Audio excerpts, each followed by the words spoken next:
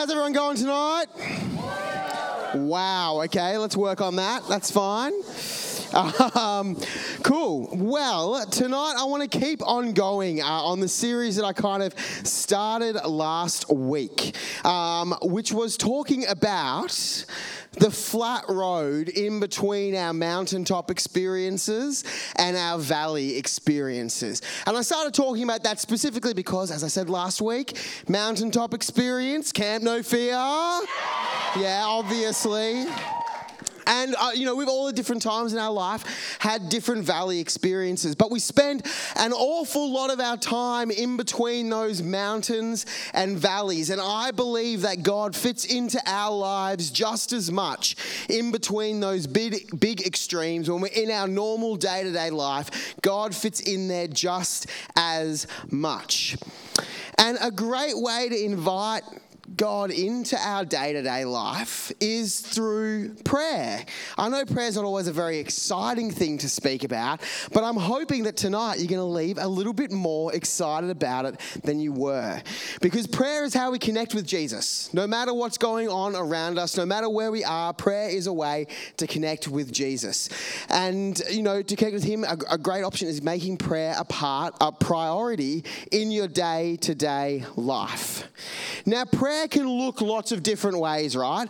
I think when we think, when someone gets up and sort of brings up the idea of prayer, the first thing we jump to, I think, especially in a youth group, I know a lot of you go to Christian schools. I know it's not everybody in the room, but a lot of you have been going to youth group for a lot of years. A lot of you, go to Christian schools. And so the first thing that pops into our head is that moment, right? You know the moment where you're in a group and somebody says the dreaded words, "Who's going to pray?" And everyone tries not to make eye contact with each other, and they all look down, and we all just shake in our boots going, "Please don't pick me, please don't pick me, please don't pick me, please don't." And then you always somehow get picked. You know what I'm talking about, don't you? I think that's one of the things that puts us off prayer. I'm not here to talk about that type of prayer tonight, so you don't have to be scared. You might think of being prayed for by somebody else, or praying for somebody else at camp or something similar to that. I'm not here to talk about that kind of prayer tonight either. In fact, what I'm here to talk about, as I've said, is our Monday to Friday. We often talk about how following Jesus should change how we behave in our Monday to Friday. But I think we often jump to trying to schedule in more time for Bible reading, or trying to get a big chunk of time for prayer. If I'm going to pray more, I'm going to make it good. I'm going to pray for 3 hours a night. I'm going to be the best prayer there ever was. And they're not bad things. That's not a bad thing. I just think it's a big thing. It's a big change to jump from I basically don't pray at all to I'm going to pray. I'm going to be the best prayer there ever was. I'm going to pray for 3 hours every night. That's a big jump. But a massive part of following Jesus that we talk about all the time is connecting with Jesus one-on-one. And particularly what I want to encourage you to explore, maybe to practice in the coming week, is what some people would call breath prayers.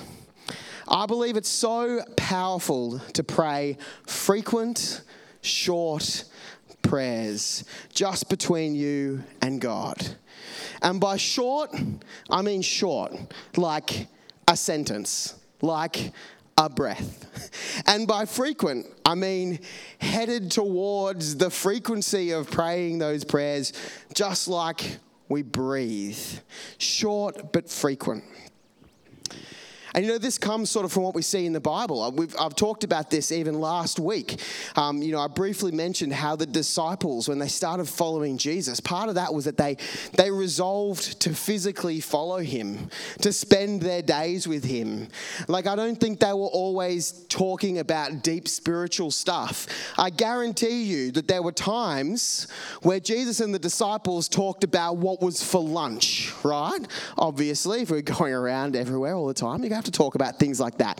So traveling with Jesus in this picture is like a day-to-day thing. It was the whole thing. It was the trips in between towns. It wasn't just like when Jesus was, providing these mountaintop experiences of people being healed, of people being brought back to life, of those who couldn't see being able to see. There was all this time that the disciples traveled with Jesus in between those moments that was important to them becoming followers of Jesus. And so just the same, I believe he wants to be part of every bit of our life. So why not talk to him like he's part of every bit of our life? There's like the old go-to of a breath prayer. Dear Jesus, help. Amen. That's a good one. You need that one sometimes. I prayed that a lot when Nesta was a baby. Or what about simple things like this? I'm feeling nervous. Can you help me get through this? That's a breath prayer. You don't even have to say, dear God and amen at the end if it's just between you and Jesus. Or just, I'm feeling confused. What should I do? Help mum have a good day today. She deserves it. That's a good prayer. They look like they're having a hard time. Can you help them out? What should I say?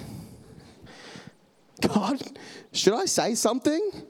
I'm telling you, some of you need to pray that more often and listen to the answer. Should I say something? What would you do? What would you do? Or maybe even just sometimes, thanks. In fact, in Matthew 6, you find this. This is Jesus speaking. But when you pray, go into your room, close the door, and pray to your Father who's unseen. Then your Father who sees what's done in secret will reward you. And when you pray, don't keep on babbling like the pagans, for they think they'll be heard because of their many words. The number of words you pray, being seen or heard to pray, the fanciness of the words you use don't qualify your prayer as being a good one. They don't set up your prayer to be heard by Jesus anymore. In fact, your faith, your belief that God is listening is what qualifies a prayer as good. That's what qualifies a prayer as being heard by God. And in fact, even if you're not even on a real journey with Jesus, maybe you haven't even started that, even the tiniest sliver of faith, and we hear this in the Bible in different places, the tiniest sliver of faith of maybe there's a God out there, I'm going to give praying a shot, that is enough faith to be heard by God. Don't get me wrong, some people have like a spiritual gifting for prayer and they talk and use fancy words, and that's not a bad thing. I'm not saying that that's evil, but I want you to find some freedom in this, because I think that's a bit intimidating when we hear people who do those big crazy prayers, and I'm not one of them. I'm not good at that. I don't have that gifting. But the freedom is this. Praying long and with fancy words isn't the correct way to pray. It's just a way to pray.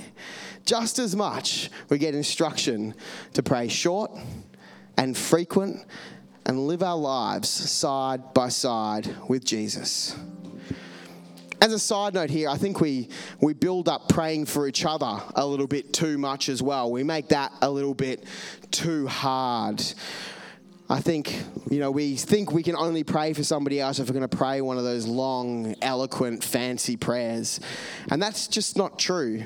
There's something incredible about being, us being a church family and praying for each other. Even if it's only short, even if it's only like, I'm so glad that I met this guy here at youth group, and I'm so glad that God is using you. God, please keep using this young man. Amen. That's an awesome prayer to pray for one of your mates. And you shouldn't be scared of doing that. If it's encouraging, if it points to Jesus, if it acknowledges what might be tough for that person, and if it doesn't take 20 minutes, that's a good prayer in my book, and you should pray it. Here's the thing. Although Jesus invites us to live in freedom because of what he's done for us, he also taught us that to take hold of that freedom, to take hold of the real life that he promises, we do have to change how we act. We have to sort of reorient our lives to face towards him. The best part of praying these breath prayers, these short, frequent prayers, this simple action taken seriously, it will change how you see the world around you. It will change how often you see Jesus at work around you. It will create space in your life for Jesus to keep changing and molding you. And you won't even notice the time. It's just a breath. You don't even really have to find time for it. You just have to start giving it a go. A simple action, a series of single steps to give Jesus sentence-length portions of your day will surprise you at the difference it makes. So whether you've never prayed, you've tried to pray but felt intimidated, or you're a little bit scared to pray for people, or just felt like you weren't very good at it compared to all those people who pray the fancy prayers, or even if you think you have breath prayers nailed, you've listened to this and like, yeah, I've got that totally. I'm good at that. That's the type of praying I'm good at. Let's all just try to include a few more breath prayers and see how it changes what we hear from Jesus during our weeks. What it changes when we're actually just giving Jesus sentence-length time, portions of time in our day, at school, at work. What he encourages us to say. Where we see him at work that we didn't previously see him at work. Because I believe that just this simple action of just practicing giving Jesus a little bit of time in your day will change the way your relationship with him works. Is it all right if I pray for you? God, help us to pray. Amen.